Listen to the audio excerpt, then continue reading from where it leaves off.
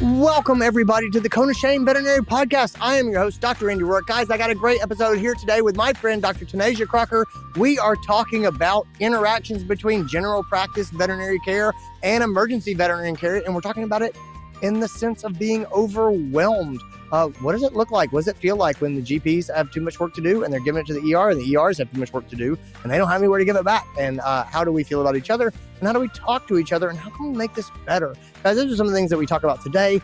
Let's get into this episode. This is your show.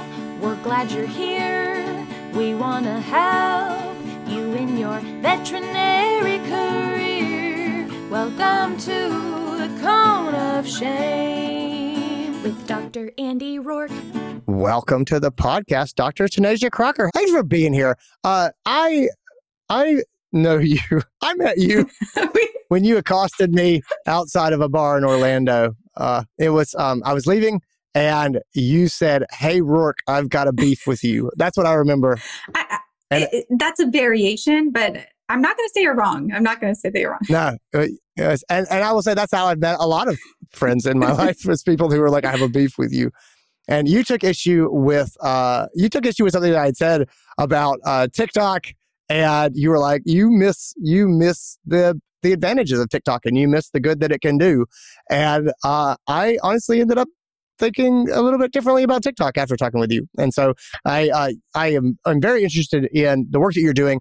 So for those who don't know, Tanasia, she's a practicing emergency veterinarian. She also has a very active social media presence. She's got almost 50,000 followers on Instagram. She's doing TikTok now for just about a month, and she's got about 80-some thousand followers on TikTok. She's doing a lot of interesting work with social media. And guys, she's doing it in a really positive way. So Tanasia, the reason that I have really enjoyed getting to know you in the last probably 6-8 months is the work that you do is good. In that, you're positive about our profession. You're not using social media to crap on what we do or complain about how bad things are. You're actually out there talking about the things that you like and things that are actually helpful and things that might make other people enjoy our profession. And so I just want to start and say, well, first of all, thank you for doing that. It's something obviously that I care a lot about. And it's just refreshing to sort of see somebody out there who's doing emergency medicine and who's still determined to find the positivity in it and to present it to the world in a positive way. So thank you.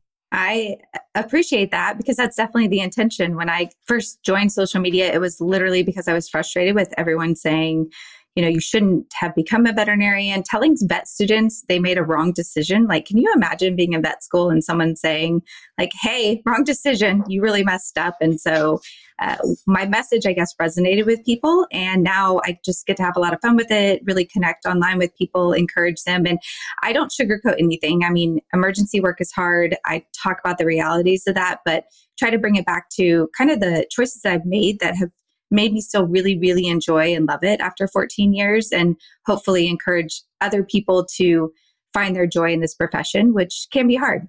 Yeah, we've hit this weird tipping point in medicine talking to vet students. This is 100% just my perspective of things that I've seen. And I think a lot of people are like, vet students really need to understand the harsh realities of the choice they've made. And that might be true. But the truth is, there's a lot of people who have had that idea, and then they go to the vet students and they're like, this is going to be real hard. And if everyone's telling them it's great and one person tells them it's going to be hard, that's probably a good thing. But if everyone tells them how hard it's going to be, at some point it's just soul crushing and not helpful. And I feel like we have, in a lot of ways, have crossed over that line. Not to say it's not hard, but boy, I have seen instances where I really feel like vet students have just been pounded on for months and months of people talking to them about how hard the profession is going to be. And at some point you go, wait, let's also make sure that we're giving airtime to why we got into this and to the good things about it, because there are good things about it. And so anyway, that's sort of my take in talking to young doctors these days. I would agree. And we're not here to talk about this, but I would say, wouldn't it be great to give them ways that you've dealt with those difficult things and how you've kind of pushed through those hard times versus just saying, hey, you're going to be stuck there forever. Like, let's give them the resources to find the success and sustainability and not just say, nope, this is how you're going to feel. And when especially people talk a lot about the tough clients, I will go to talks at vet schools and they'll say, how do you handle this? Oh, I'm so worried about this. And I will tell them, I see, a ton of people in the ER in a week. And I don't have those interactions 100% of the time. That is a very small percentage of those interactions in a very high stress, difficult time. So don't focus on that. Like, let's focus on all the things that you do good and all the great things that happen. And let's talk about gratitude and strategies versus let's focus on that one horrible client that happened in a 3-month time period. And that's where social media really, that vocal minority that's telling them, yeah, it's going to suck. And, all the clients are horrible. It's just, I don't know. It's really tough on them. So I'm glad that people like you and me are out there. And I heard a rumor that you might eventually be joining TikTok with me. And so maybe we'll spread the word even more.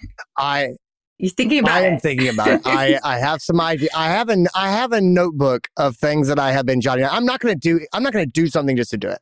Like if I'm going to do something, it needs to be good in my own eyes. And I also have to approach it from a way where I go, I enjoy doing this, and this has value. And I've been thinking about it for a long time and just sort of kicking around. I have a little notebook of things I'd jot down where I'd say, I would be happy to do this, or I genuinely think this would be helpful. And honestly, I think you have been a piece of me getting more open to that idea of just because I see you and I go, nah, she's doing a good job. I got to say she's doing a good job. And that makes me think like, okay, this may be a worthy problem to sit with for a while.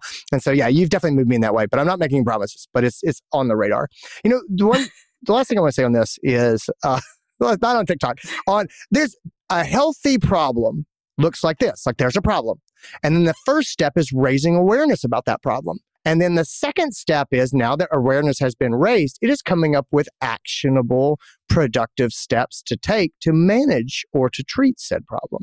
And I feel like in the world of social media, unfortunately, sometimes we get stuck in action step number 1, which is raising awareness, where we raise awareness and we raise awareness and we raise awareness. But actually taking steps to do things in the real world, that gets lost on the way. And raising awareness gets a lot of attention, right? The things that drive attention are fear and anger.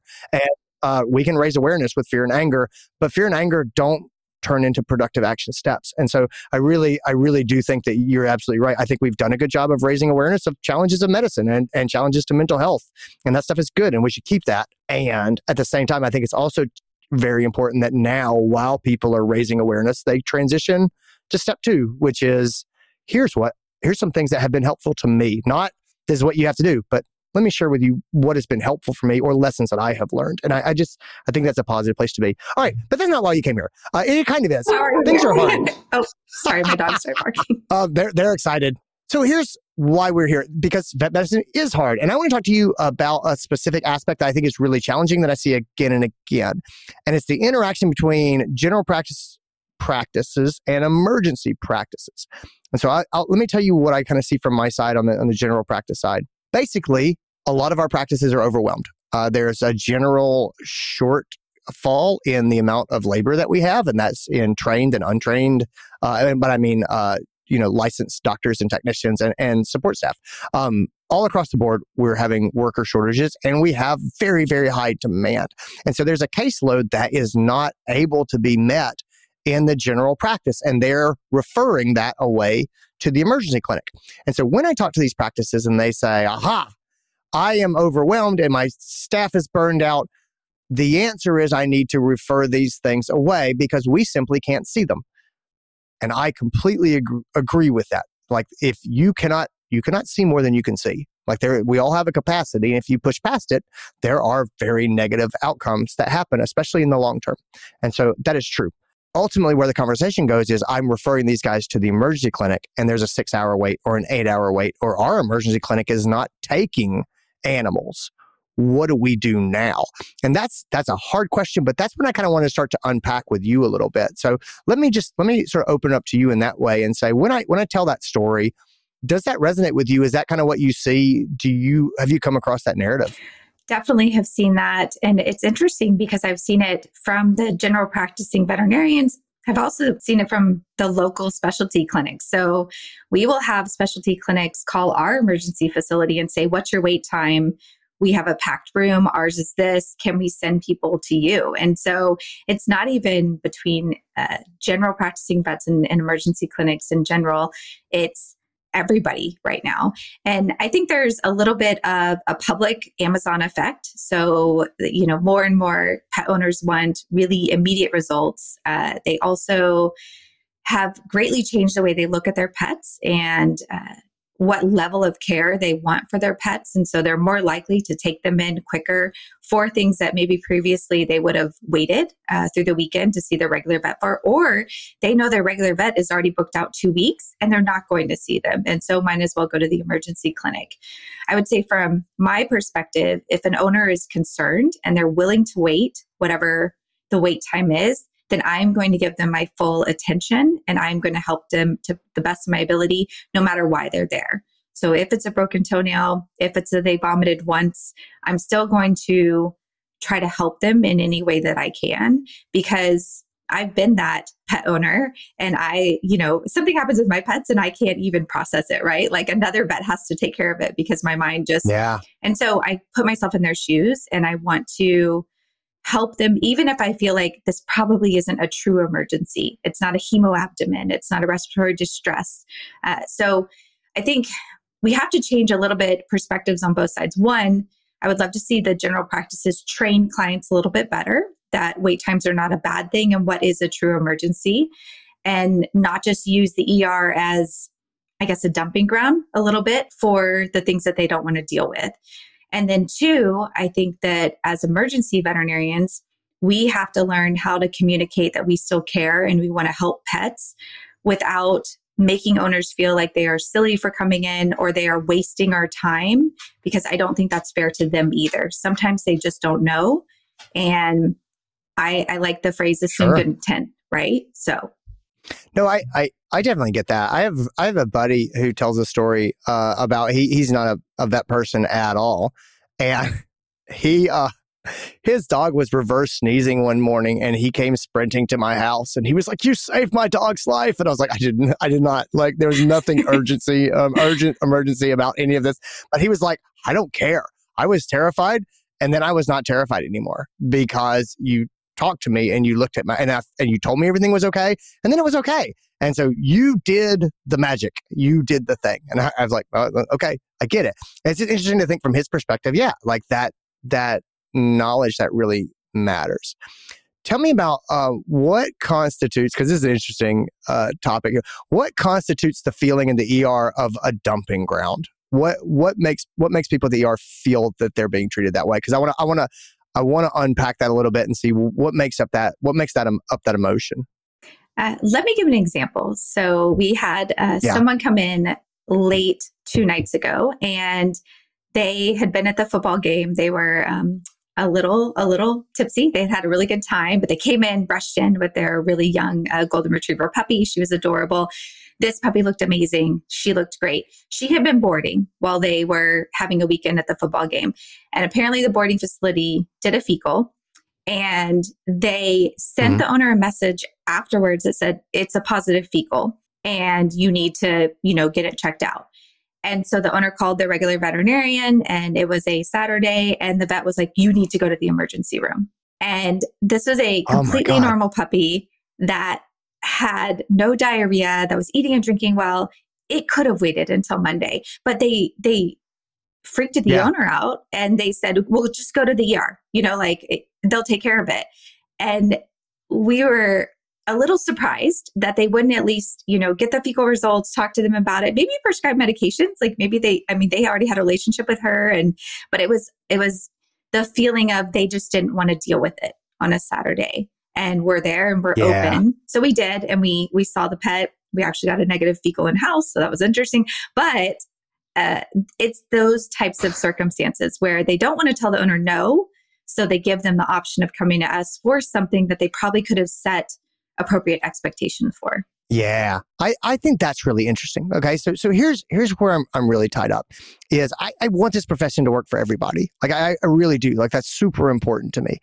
And there is a nightmare scenario where, like, imagine that the the pets are a stream of water and we're just pouring from this bucket and we're pouring down onto the general practice. And the general practice is completely full and the water is now pouring over the top of the general practice and down into the emergency practice. And now the emergency practice is overflowing. And then the question then is, where does that water go? Like the water that is now overflowing past the emergencies, where does that go?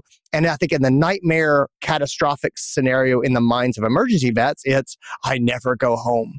I just stay here. I stay here through the day, continuing to work in triage, and I never get to go home. That's not possible. And so I'm thinking a lot about that. I think there are limits to what we can do. We can't magically make more veterinarians. I can't just be like, voila, here are 10,000 more emergency vets. And a lot of people are like, you can't, are you sure? You should try, at least try. There's nothing that we can do. We've got what we want, what we've got. I believe that we have to move these cases around more. I think that there's a lot of things that we can do.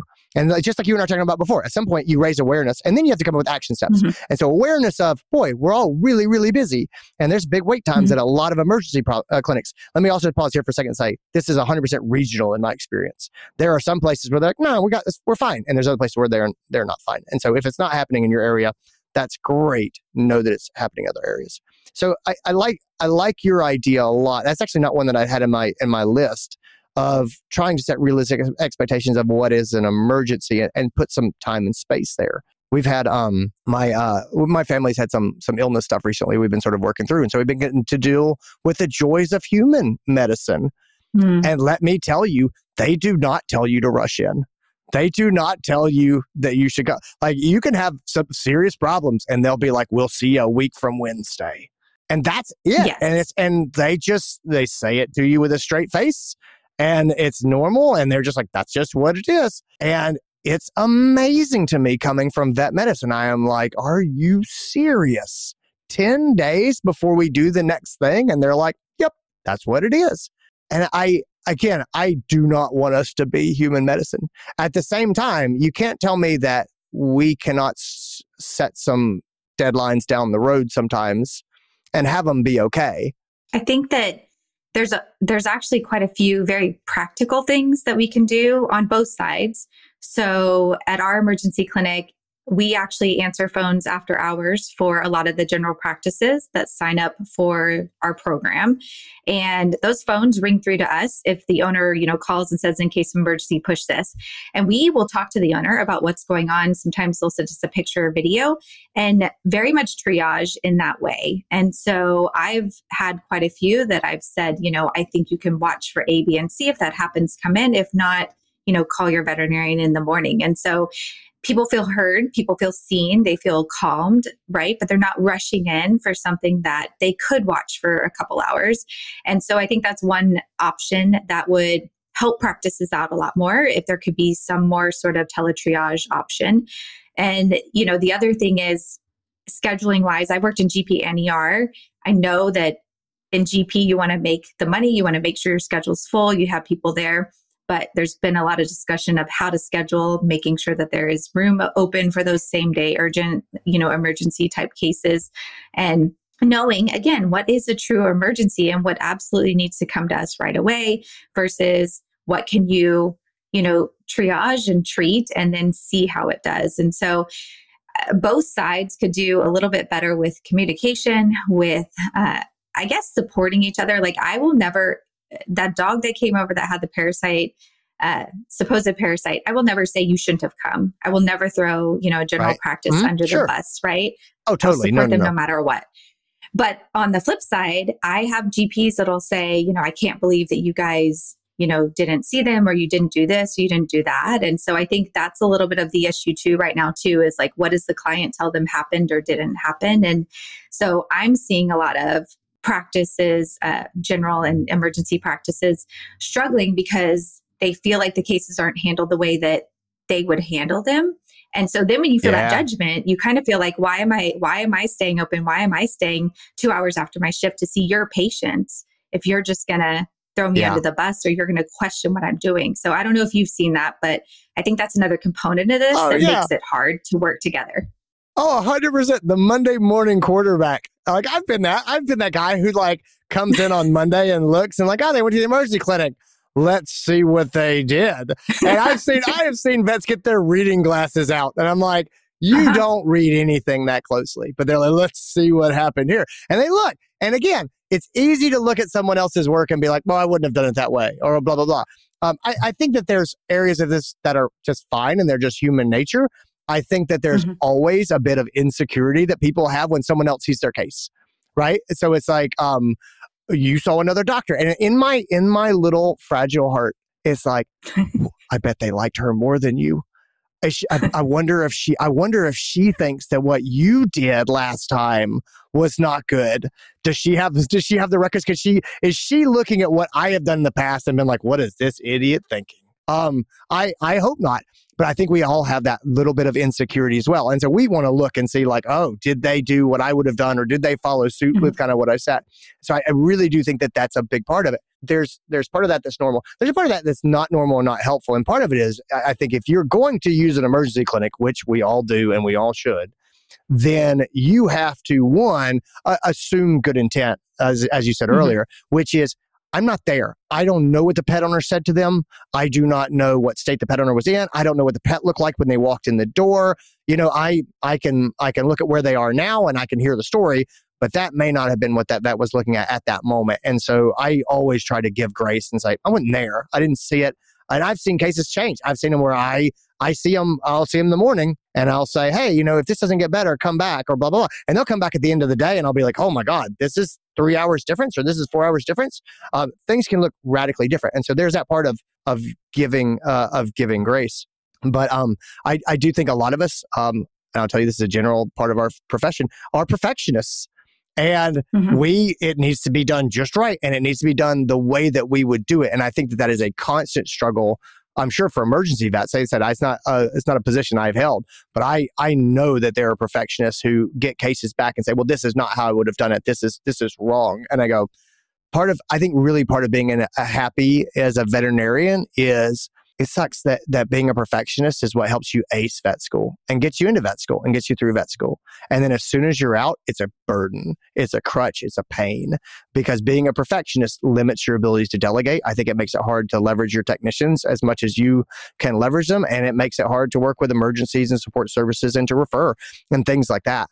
And people say, but if you're a perfectionist, that means you're doing it right. And then say, well, at some point when you're dealing with large numbers of cases, perfect is the enemy of done. And I would say, if you're overwhelmed and you need to get the work done and you're trying to help as many patients as you can help, having such high demands that no one else is deemed worthy to help you, that is career limiting, and it is going to be a long-term harm to your mental health. Definitely. And I work a lot with new grad veterinarians. We have a training program that's really intentional in our ER. And so that is one of the main things that I have to teach them is, number one, why is the pet there? What is the owner's concern? And let's actually focus on that, right? Like this is a 15-year-old pet that probably has multiple disease processes going on, but why are they there? Let's figure out how we can help that problem in this moment.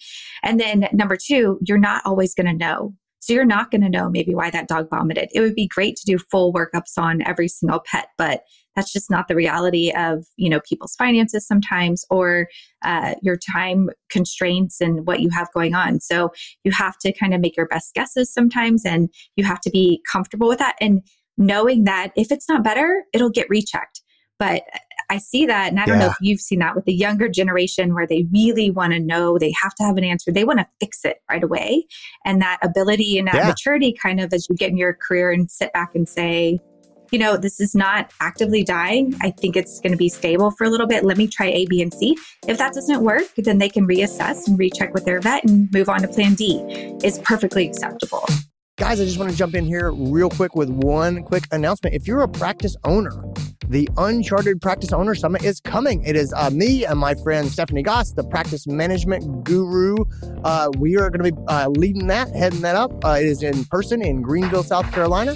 If you are a practice owner and you're like, man, I want to go to a thing that's only practice owners and work with other practice owners, head over to unchartedvet.com and check out what we're doing. Guys, that's it from me. Let's get back into the episode. there's two pieces to this, right? And I think you put your finger on it. First of all, let me just call out the fact that you and I are 100% having a deep conversation about spectrum of care, which is what is the gold standard? And then what is perfectly acceptable lower standard that works for this client in this moment with the resources that we have? I think I like that terminology. I think that's really important. But yeah, I think a lot of people have said only the best care, only the best care. And I'd say, look, buddy, when we're 30% shorthanded and we've got more work than we can do, we're going to provide a standard of care up to what our practice standard of care is. Like, we need to decide what is our standard of care here, and we can provide up to that. But beyond that, at some point, you have to say, this is what we're going to do today. And then we're going to kick the can down the road. You know, I think about it sometimes.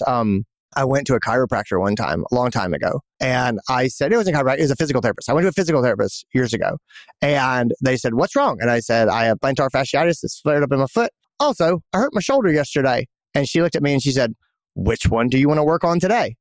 And I thought that was fascinating, because in vet medicine, we would have been like, we better get going fast, because now we've got 100% more things to do.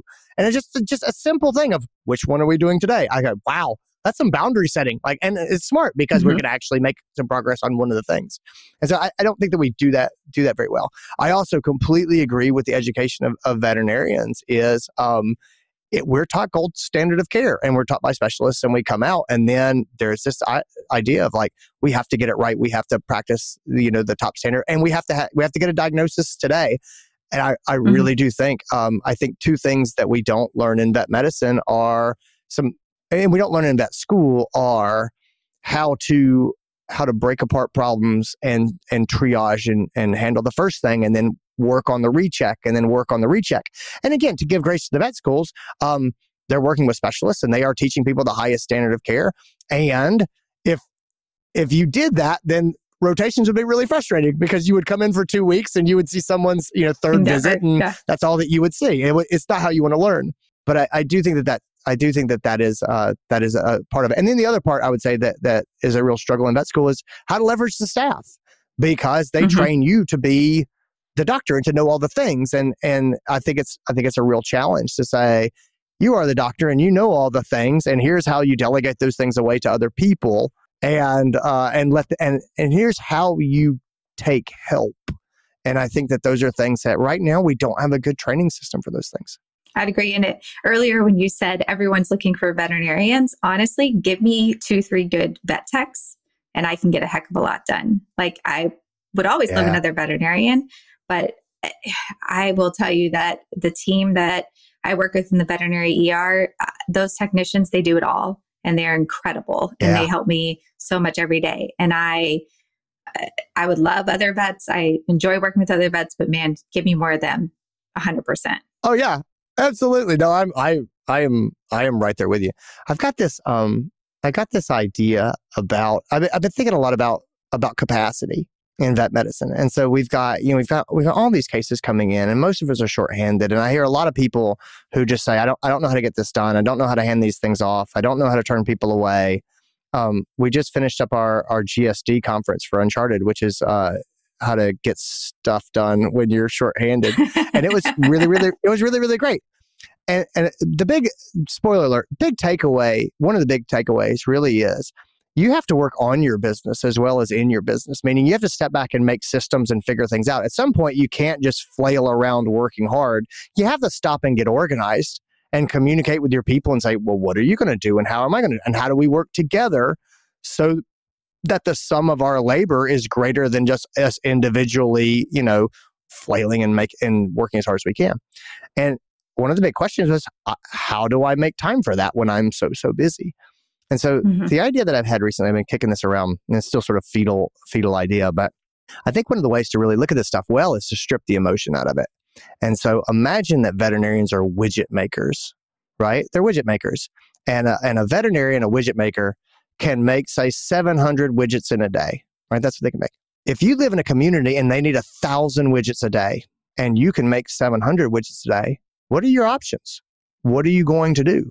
And I think that that's an interesting thing to think about. And unfortunately, what a lot of people say is, I will sacrifice my body, mind, and soul and the people around me to bend reality and burn up our machines and our systems and make 1,000 widgets. Like, we will do it by strength of will.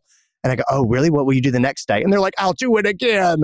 And I'll do it the day after that. And I'm like, oh, that seems like a bad long-term strategy. And it is. But you think about what actually would work. You'd say, okay, honestly, increasing capacity, getting technicians in there to help you make widgets, right? To delegate. If you can't get another widget maker, which is a veterinarian, get more people to help you make the widgets that you can delegate to and try to increase your efficiency.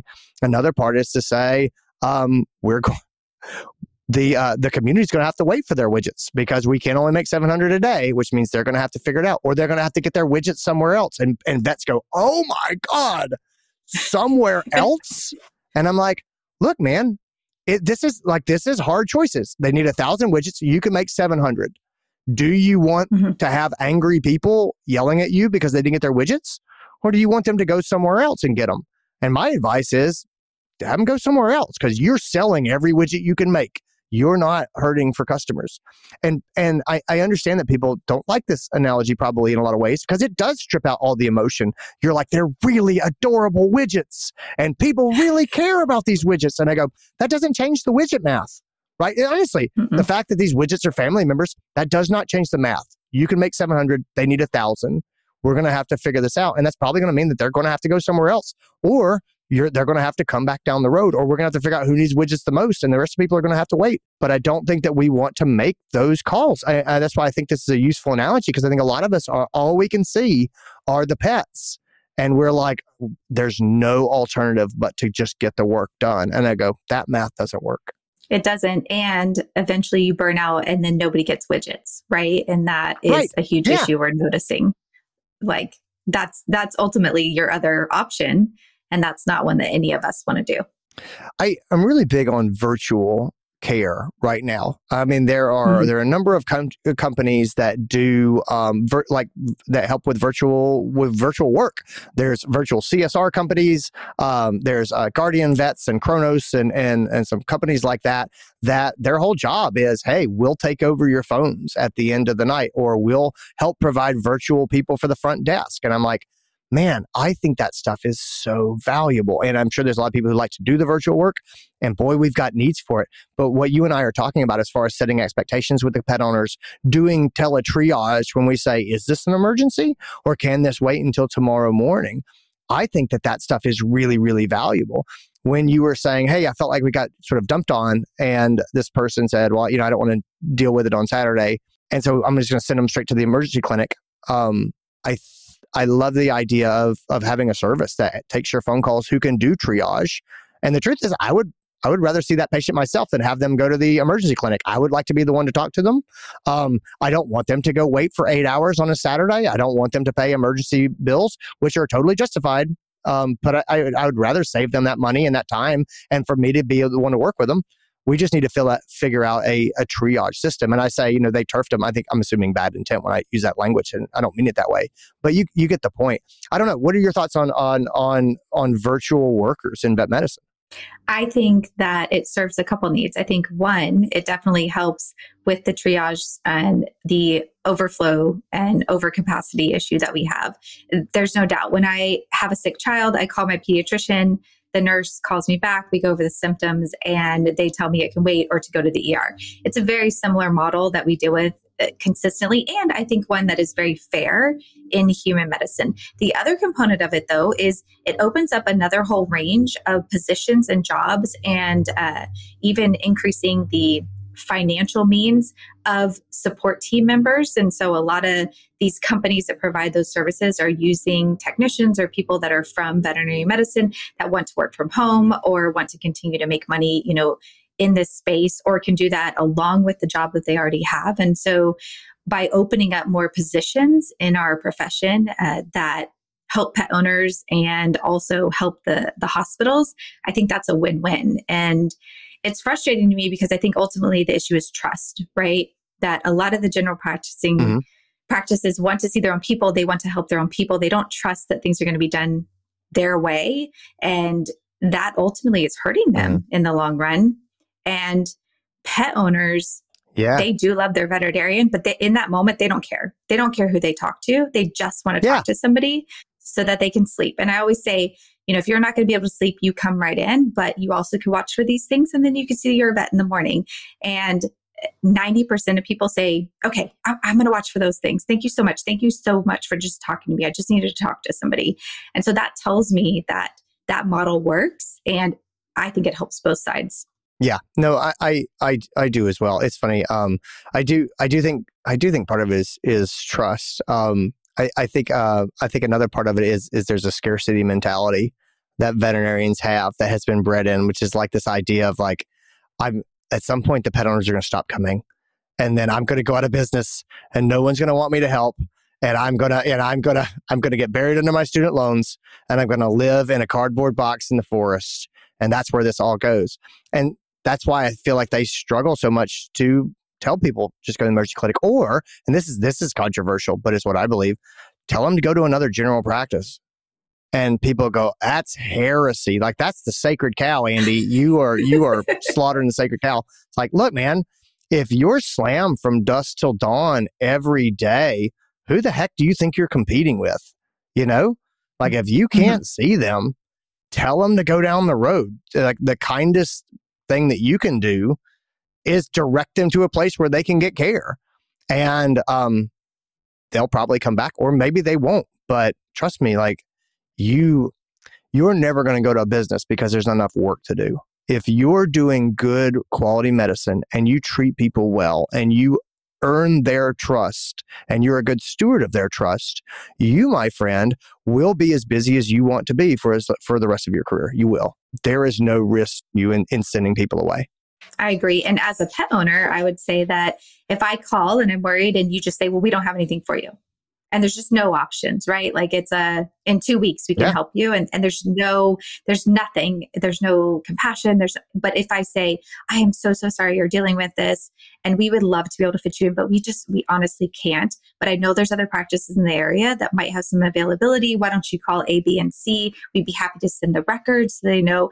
Like, I'm going to come back to you because you cared enough to give me another option and to listen to me, versus just drawing a hard line or sending me to the ER, like you said, where it costs a lot more if there's another option during the day. So I would come back to that practice personally because they actually cared. No, I completely agree. I think here's the thing, right? They called you for help. And if you say, we can't get you in, you're not helping them. If you say, we can't get you in, however, I do have some other practices that I can point you towards who may have availability, A, B, and C, and you give some sort of endorsement and sort of say, these are good practices, and these are places to go. Then to me, you are checking that helping box.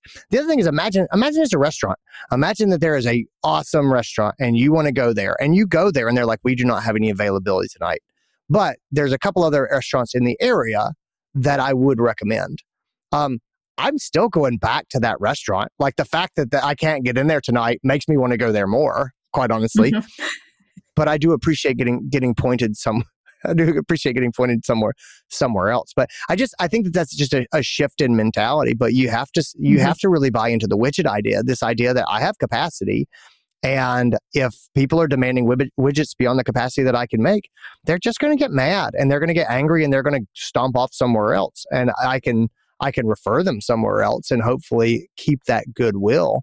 But at some point, I really do feel like we're holding on to the workload that we have as it drags us like an anchor down to the bottom.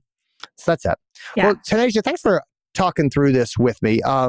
Any final thoughts, any words of wisdom, anything else you want to put forward as far as GPs, ERs, collaboration, working together? I would say that I've been on both sides of things. I've been a general practicing vet. I'm an ER veterinarian now. And I definitely think this profession as a whole, if we all work together, trust each other, and together set client expectations appropriately while still showing people that we care about them and their pets, I think it'll be better for all of us in the long run. Yeah, no, I completely agree. I think right now as a profession, we're all in this together. We need to be communicating with each other. We need to be passing the ball. We need to be assuming good intent. We need to think about how we can communicate with pet owners and set realistic expectations. I do not think that the business model for us anymore can be put your head down and work as hard as you can and collapse into bed at night. That is not a sustainable business model. It does not work anymore. It needs to be think about working on your business. It's thinking about what your capacity is, how many widgets you can make comfortably and sustainably, and then making that many widgets and then directing the overflow to the most productive place you can. And then also creating expectations with clients where they say, all right, well, I'm not getting in for a wellness appointment for a couple of weeks. That's okay, man. Your dog's not going to burst into flames because it didn't get its leptospirosis booster right on the day that it was due. That's it. We can also start to reach out with our reminders earlier, knowing it's going to take people longer to get in, and say, hey, go ahead, and it may take a little while to get in, so I'm going to put this on your radar. All those things those are the types of thoughts we should be having, is how do we pace ourselves for the marathon that we're in so that we don't burn our people out, so we can keep going, so we can keep helping the people who need it the most. So anyway, that's it. Awesome. Well, guys, thanks for tuning in. Everybody, have a wonderful rest of your week. Tanasia, thank you so much for being here. You can follow Dr. Tanasia Crocker on Instagram and TikTok and anywhere else I should mention. I'm on Facebook, kind of. You're the king of Facebook. Kind of, yeah. No, I got the whole Facebook thing just staked down. It's just, you have to come. There's no room for any of us. My neighborhood. Nope, no room for anybody else there. All right, guys, take it easy, everybody. And that's what we got for you guys. I hope you enjoyed it. I hope you got something out of it. As always, if you did, you can leave me a nice review wherever you get your podcast. If you're watching this on YouTube, hit that like and subscribe button, gang. Take care of yourselves. Be well. Be kind to each other. See you next week. Bye.